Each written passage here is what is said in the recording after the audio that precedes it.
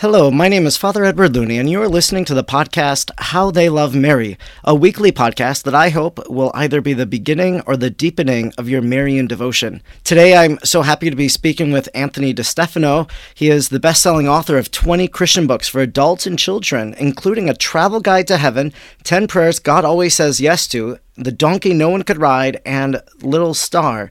He's also been a host of 2 TV series on EWTN and really has been involved in a lot of different organizations, including the Knights of Malta, the Militia Immaculata, and Legatus. He's a longtime pro-life activist, and today I'm happy to be talking with him about his new children's book, Our Lady's Wardrobe. So welcome to How They Love Mary, Anthony DeStefano. Thanks so much for having me, Father. It's really an honor to be here. Yeah, I've actually been a longtime follower of your work, so I've seen your titles before, and when I saw Our Lady's Wardrobe, I was really excited about it because, as I was mentioning before we started recording, I am a Marian apparition scholar, and especially on the Wisconsin apparition in Champion, Wisconsin, and have traveled all over the world visiting Marian apparition sites and those shrines. And there's always been, little children's books here and there about maybe Fatima or Guadalupe, but what you really do here, Our Lady's Wardrobe, is you highlight so many of Mary's apparitions, and we know in these apparitions, too, that she takes on different appearances, that she'll dress according to the culture and whatnot. So I'm so happy that you're sharing this book with children, that they might know these stories of Mary's apparitions. Well, thank you. Yes, and I've always wanted to write a book on Our Lady. I have had a very strong devotion to Our Lady for many, many years. Even from before I was a committed Catholic, I always loved Our Lady. But I was waiting for the right opportunity and the right idea to come into my head. And one day I was praying the Rosary at an adoration chapel, and there were some pictures on the wall of different saints, male saints. Saint Joseph was there, Saint Anthony, and it hit me that whenever you see male saints portrayed throughout history, they're always basically looking the same. They always have the same dull, drab, brown robes. But Our Lady, like a true woman, is always dressed in the most beautiful clothes, colorful, always modest, of course.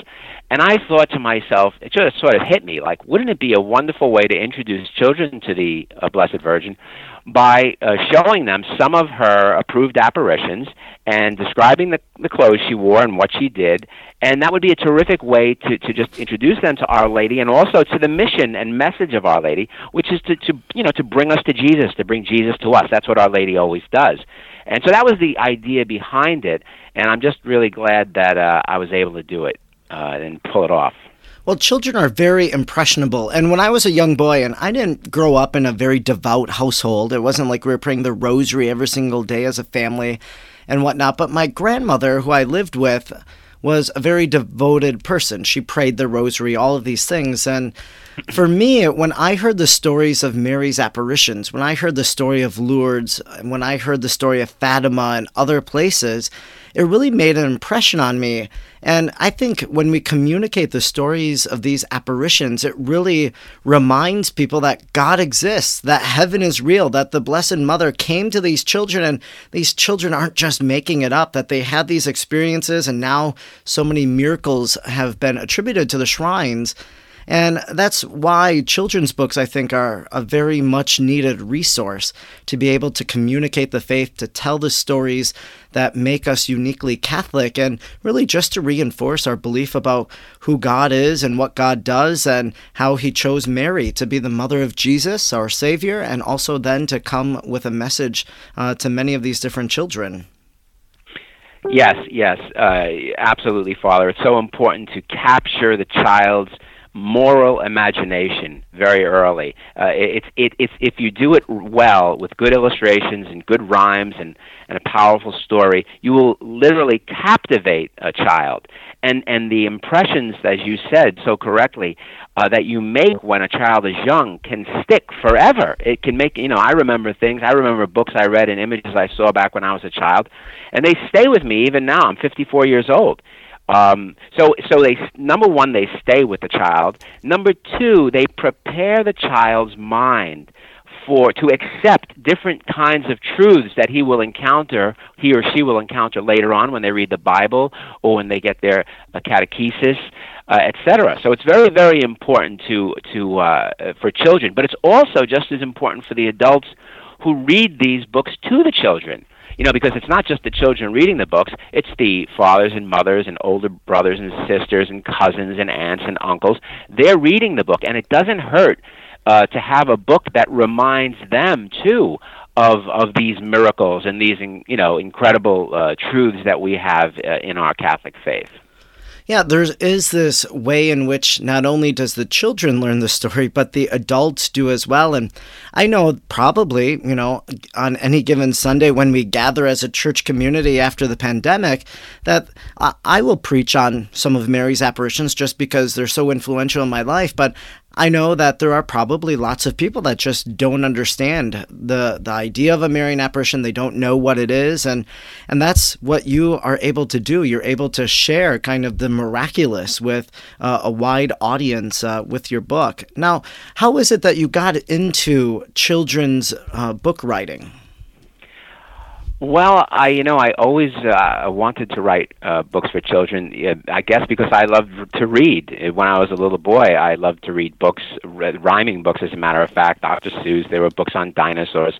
So I always had it in my mind that since I remembered these books, and since they made such a big impression on me, that it would be wonderful to write for children too, but not just to write stories about dinosaurs and things like that, but to write stories that really meant something, stories about our faith. And I don't mean to criticize some of the other children's books out there on the faith, but some of them are a bit they're pious and they're good, but sometimes they're not really done up to the standards of the work that we see in the secular world. They don't use the best illustrators. They don't use even the best book bindings. For some reason, I don't know, maybe because they're not considered money makers or something, or they just don't have the backing of the big publishers. I just haven't been so impressed by the quality of some of the children's books on the faith, and so I had it in my mind from a long time ago that wouldn't it be wonderful if I could get into this writing world and make connections with publishers, and then when it came time for me to write books, I would write books that were powerful for children and also make sure that they were illustrated by great illustrators, and published by real big publishers. And that's been my goal right along. And I think, like I've used New York Times best-selling illustrators for practically all my books. In this particular book, I used a fabulous illustrator from Russia named Juliana Kolosova, who's she's won all these different awards.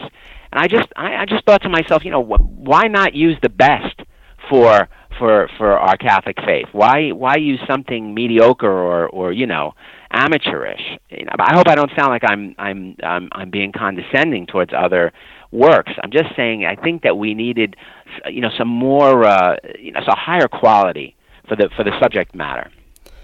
So the book is called Our Lady's Wardrobe. It's published by Sophia Institute Press, and basically the concept I'm taking that from the book is that Our Lady goes to the closet and she picks out one of her dresses that she's going to wear for one of her apparitions. Is that kind of the premise behind Our Lady's Wardrobe? Yeah, the premise is that when Our Lady lived on Earth, and at the time of, say, in Nazareth and the Visitation, she was very poor. She didn't have a lot of clothes. Probably the clothes that she had were handmade clothes. And so when she visited Elizabeth, her cousin, which was really sort of the beginning of her history in the world of apparitions, because she visited Elizabeth and carried Jesus in her womb to Elizabeth, and that's what Mary does in the apparitions. She carries Jesus to us on this earth. So I started the book with Our Lady of Nazareth, but now in heaven, she's got a mansion. And she's got a wardrobe full of clothes. Christ said that in my Father's house there are many mansions, so why shouldn't Our Lady have a mansion with clothes? And yes, the idea is now that she picks her clothes carefully for every mission, and she goes and visits us, and wears different things at Guadalupe and Mount Carmel and Lourdes and Fatima, and she performs different miracles, and it gives children a sort of a smorgasbord of Our Lady's appearances, and also conveys to children what Our Lady's main mission is, and that is to ask people to love her Son and be close to Jesus and to follow Jesus. There's something also kind of like The Lion, the Witch, and the Wardrobe about it, that, just as the kids in that book from C.S. Lewis, they go to the wardrobe and they enter into Narnia, in a sense, when Mary goes to this wardrobe and she picks out what she's going to wear, well, then there's this mystical thing that happens in the life of these children, that as they see Mary, that they're transported out of the earthly realm into something more heavenly, as they see Our Lady who comes to them from heaven. Yes, and we know that that's true in terms of, like, for instance, when Saint Bernadette saw Our Lady at Lourdes, she went into an ecstasy, and when you see someone from heaven, you are transported. But I wanted, and thank you for that. It's very complimentary to have anything I've done compared to C.S. Lewis, of course. But I wanted this to also convey a realism here, that it wasn't just obviously some sort of a fantasy world, but that this was really truly real, as you said at the beginning. And that's why I used an illustrator, by the way, who specialized in realistic pictures. I didn't want the book to be cartoonish, because I wanted a great truth of our faith to be conveyed. And that is the assumption of Our Lady into heaven. We believe as Catholics in this beautiful doctrine of the assumption that Our Lady is in heaven now, body and soul. And she's not a ghost. She's not just some wispy spirit floating around. She has a real, vibrant, living, breathing, glorified body. And when she has come to earth and visited people, the children that have seen her have always said the same thing, that she looks just like us, just as real, only more beautiful.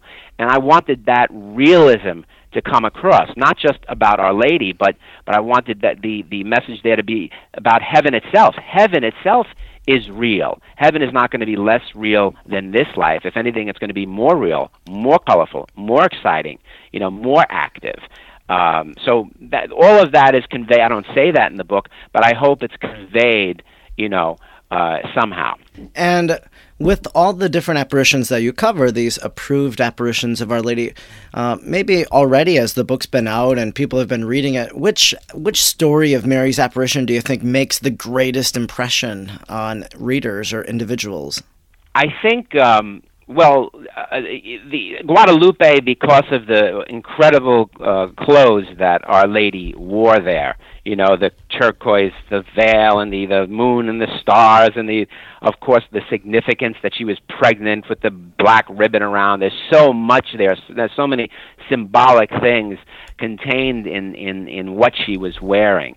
So Our Lady of Guadalupe, of course, and of course, I talk about that because when people ask me about Our Lady of Guadalupe and the meaning of what Our Lady of Guadalupe of that apparition, obviously it's so relevant to today. Our Lady of Guadalupe appeared in a culture that was, all a ritual child sacrifice of the Aztecs, and she converted the whole nation of Aztecs, and our culture today also needs to be converted in that way because of, this whole culture of death that we're immersed in. So, Our Lady of Guadalupe is very relevant and powerful. And also Fatima as well. People seem to be very, always taken with the great miracle of the sun. So kids have talked to me about that and said, "What's that? What happened there?" And it's fun to try to explain. Yeah, I think, for children, these are some of the great stories that, as you mentioned, and I've, in my own experience, for me, I really love the story of Our Lady of Lourdes, but probably because we know people that need healing, and so we pray for them. If we visit Lourdes, we pray for them there. I've brought back Lourdes water, and I've had the opportunity to pray with different people Actually, I've blessed a few children. I think now I'm up to 3 children that I've blessed with Lourdes water, and all of them had the same affliction with a growth plate, that they had broken their growth plate.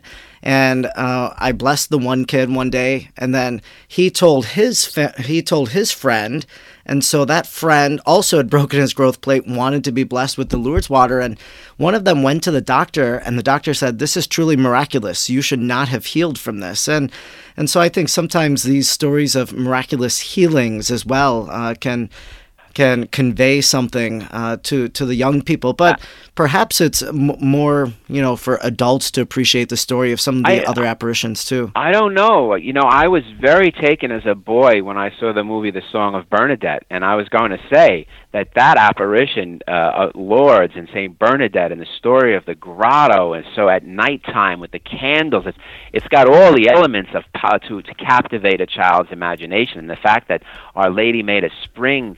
A water spring that healed people, especially in this time. Especially in this time with this whole pandemic, we're a world in need of healing.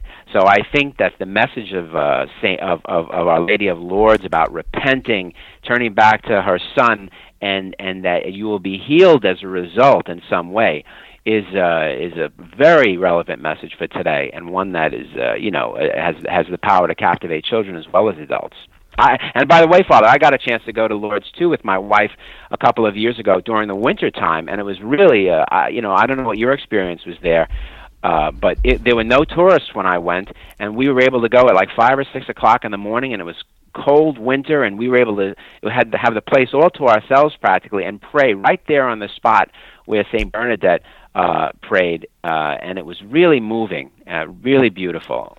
Actually, one of my trips to Lourdes was in January. It was really cold and rainy and everything, but you're right. That's the off-season if you go in the winter, and you really have the shrine to yourself almost, that you're able to pray there and just to be caught up in the beauty of Lourdes. And people will be caught up in the beauty of all of these Marian apparitions when they check out your book, Our Lady's Wardrobe, from Sophia Institute Press.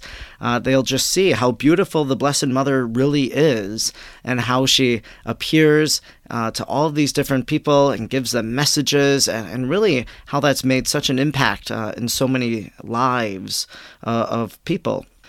Yes, yeah, and I'm hopeful that it will reinforce even more with the adults who read it and the children that they should never be afraid to love Mary. They should never think that it somehow takes away from their love of Jesus. No matter how much we love Mary or devoted to Mary, we can never love her or be devoted to her as her Son is, as Jesus is. So we can never top him, and we're called to be Christ-like. So loving Mary, being devoted to Mary, only leads us to greater union with her Son. I consecrated myself to Our Lady, in my late 20s before I wrote any books, and I prayed to God at that time. I helped, let me be an author. I didn't have any ideas for any books. After I consecrated myself to Our Lady, the ideas just didn't stop. They keep coming, and all of my books have been about Christ, and this is the only book that's been about Mary. So certainly, if devotion to Mary, led to some sort of idolatry or Mariolatry, all my books would have been about Mary, but they haven't been. They've all been about her Son, Jesus Christ. So nobody should be afraid of that closeness to Our Lady. I think with your book, what you're doing is you're introducing the young people to the Blessed Mother, introducing them to many different facets of who she is, from Our Lady of Nazareth to all these other apparitions. And so hopefully then, as they're introduced to the story of Mary and how she's intervened in history through these apparitions, well, that'll lead them maybe to pray the Hail Mary, or it'll make them think of the Blessed Mother in a new way, especially when they appreciate a Marian prayer, or when their family prays the Rosary, or they see a statue of Mary in their yard or at the church, that your book will kind of be the catalyst to a lifelong friendship with the Blessed Mother, knowing her prayers and intercession for the young people.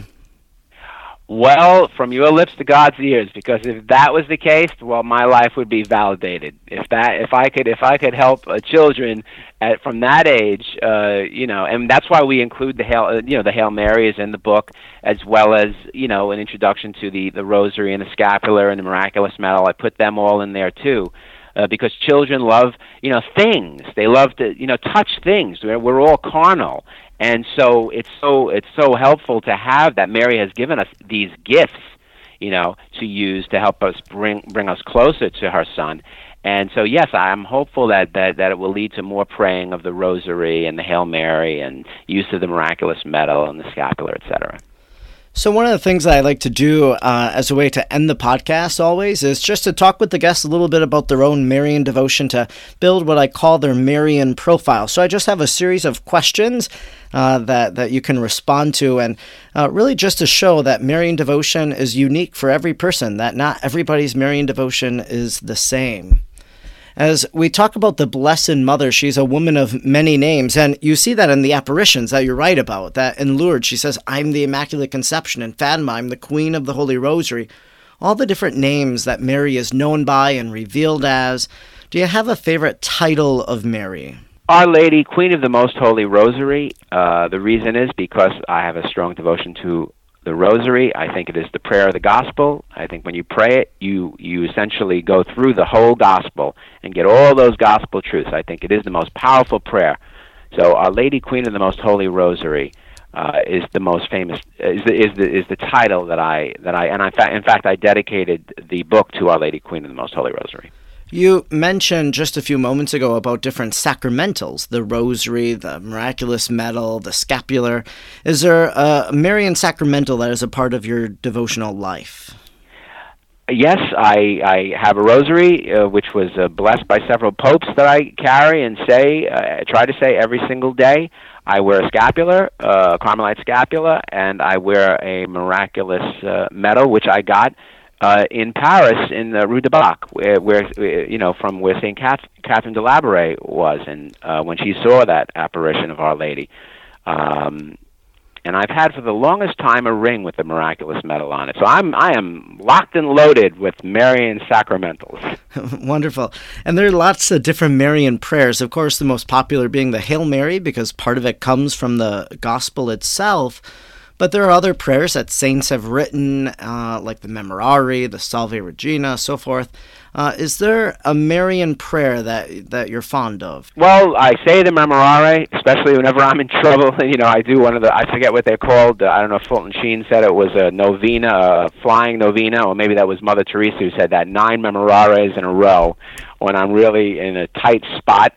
And 9 of them in a row is like a little quick novena. I also love the Hail Holy Queen, the Salve Regina. That's a beautiful, beautiful prayer. Yeah, so that's Mother Teresa called it the flying novena with the Memorare. So there's, with the Rosary, lots of people find it to be monotonous. They find it difficult to pray or engage. Is there any tip that has helped you to pray the Rosary better? To try to let your imagination go wild. In other words, there are days when I say to myself, when I meditate, when I think about these mysteries, I am going to just imagine myself, in Nazareth or Galilee watching these mysteries unfold. I'm going to notice the details. I'm going to look at them. I'm going to be there. But other days I say, well, you know what? Today I'm just going to think about how these mysteries might apply to my life right now. What is when I was praying the Rosary before this program, the resurrection, I was thinking about how does that have meaning in my life? What do I need to rise from? What sins do I need to rise from? So I'll think about that. So there's all types of ways. There's no rules about the Rosary. There's no different. You could think of these mysteries in a million different ways. You could think of them in terms of the lives of the saints. You could think of them the idea is to flip the switch up in your mind, the imagination switch. Don't let it get to be rote. Just let yourself, and you know what happens? I've thought of some incredible, I thought of my book, 10 Prayers God Always Says Yes To, after I prayed the rosary. I thought of this book, Our Lady's Wardrobe, after I prayed the rosary. And I thought of a couple of more children's books, too, right after I prayed the rosary, because I was praying with the idea that, God, you use this opportunity to enter into my mind and give me grace and inspiration. And it works, And of course, the children's author who uses his imagination all the time to write gives that as the recommendation, and so that's great.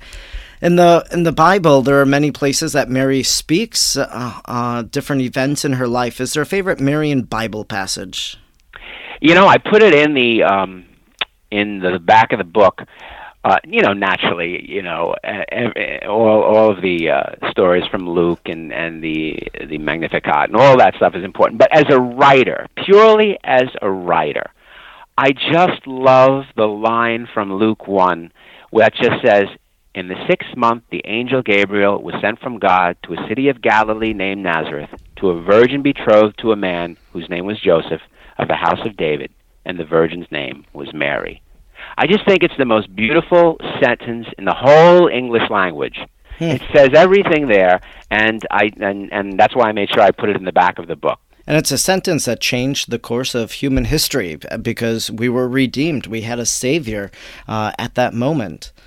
Yes. When your whole book is all about Marian apparitions, and it sounds like you've been to a number of them, to Paris, to Lourdes, and probably other places as well.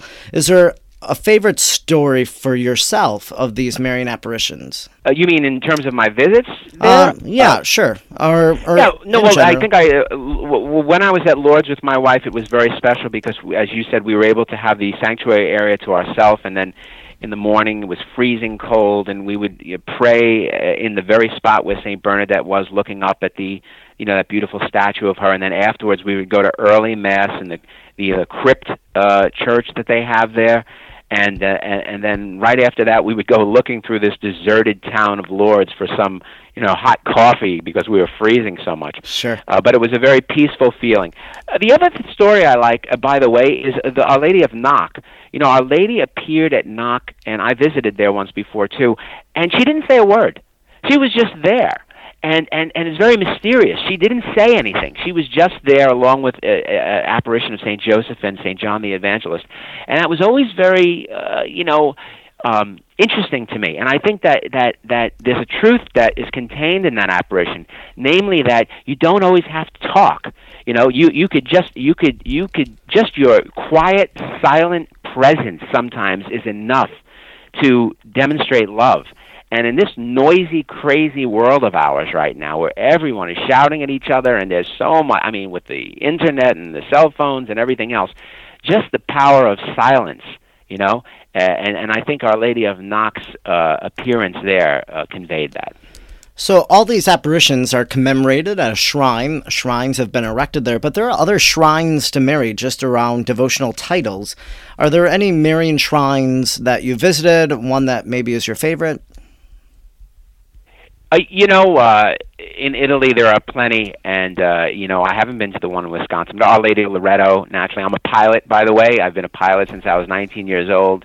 I love to fly, and so Our Lady of Loretto is one of the patronesses of flying, because, of course, the house supposedly flew from Nazareth to Italy in the Middle Ages. And so that's important to me. And as a matter of fact, I'm going to write a book called Our Lady's Wardrobe 2 for this very reason, that many of the most famous titles of Our Lady don't really have to do with apparitions so much as events in which Our Lady figured. For instance, Our Lady of Victory, which was very, very important, the Battle of Lepanto, and the Rosary figured in that. And Our Lady Star of the Sea. Beautiful. There's just so many beautiful illustrations that are possible because of this. Our Lady of Perpetual Help. So I think I'm going to do one more of these for Sophia Institute Press, and then there'll be a set, Our Lady's Wardrobe 1 and 2, and we'll have the main titles of Mary illustrated for children with some cute rhymes, hopefully. How beautiful. And are there any Marian books that you've read, any book about the Blessed Mother that you'd like to recommend? True devotion to The Blessed Virgin by St. Louis de Montfort was very important to me. It's a hard book in that it's not the most exciting book, but it opened my eyes to the truth of devotion to Our Lady. It was very important, of course, for John Paul II too. He struggled with this book when he was younger, but it really was a tremendous influence on his life. The works of Maximilian Kolbe, of course, and the new, the what is it called? The newer consecration to Mary by that priest, Gately, the 33 Days of Morning Glory. 33 days more. That I find that very useful. I used to do the consecration, the Montfort consecration every year, but I find the 33 days to Morning Glory very, very wonderful. I've done it with my wife a few years in a row now, and that really introduces people to some great Marian saints, and it's got some very, very outstanding things about it. And the last question for your Marian profile, when we go to Mass for some of these Marian feast days like the Assumption or Mary Mother of God, is there a Marian song that you hope that they always will sing? Oh, Ave Maria, I guess Ave Maria and then the Salve Regina there are some, those two. I think are my favorite. Sure. Well, thanks so much for sharing all about that, and especially about your book, Our Lady's Wardrobe, from Sophia Institute Press. If people want to learn more about you, how can they find you online? I have a website, www.anthonydestefano.com. Sorry for the long Italian name, but I'm pretty out there on the internet. You'll be able to find all my books there. And plenty of information about those books and about me. Well, I'd like to thank you so much for taking time out of your busy day to discuss Our Lady's Wardrobe and to share about it so that we can get this book in the hands of many families and their children so that they might know these beautiful stories of Our Lady's apparitions. Well, thank you so much for having me, Father. It's a real honor and a pleasure to be here, and I hope you have me on in the future. Yes, I hope so. When you come out with number 2, that'll be great to talk about that. So. You've been listening to the podcast, How They Love Mary. I hope it has either been the beginning or the deepening of your Marian devotion. You can follow me, Father Edward Looney, on Facebook, Twitter, or Instagram at the handle @FrEdwardLooney. If you like this podcast, please leave a review on it on whatever platform you listen to help others find it. Until next week, let us remain united in prayer to Jesus through Mary. God bless.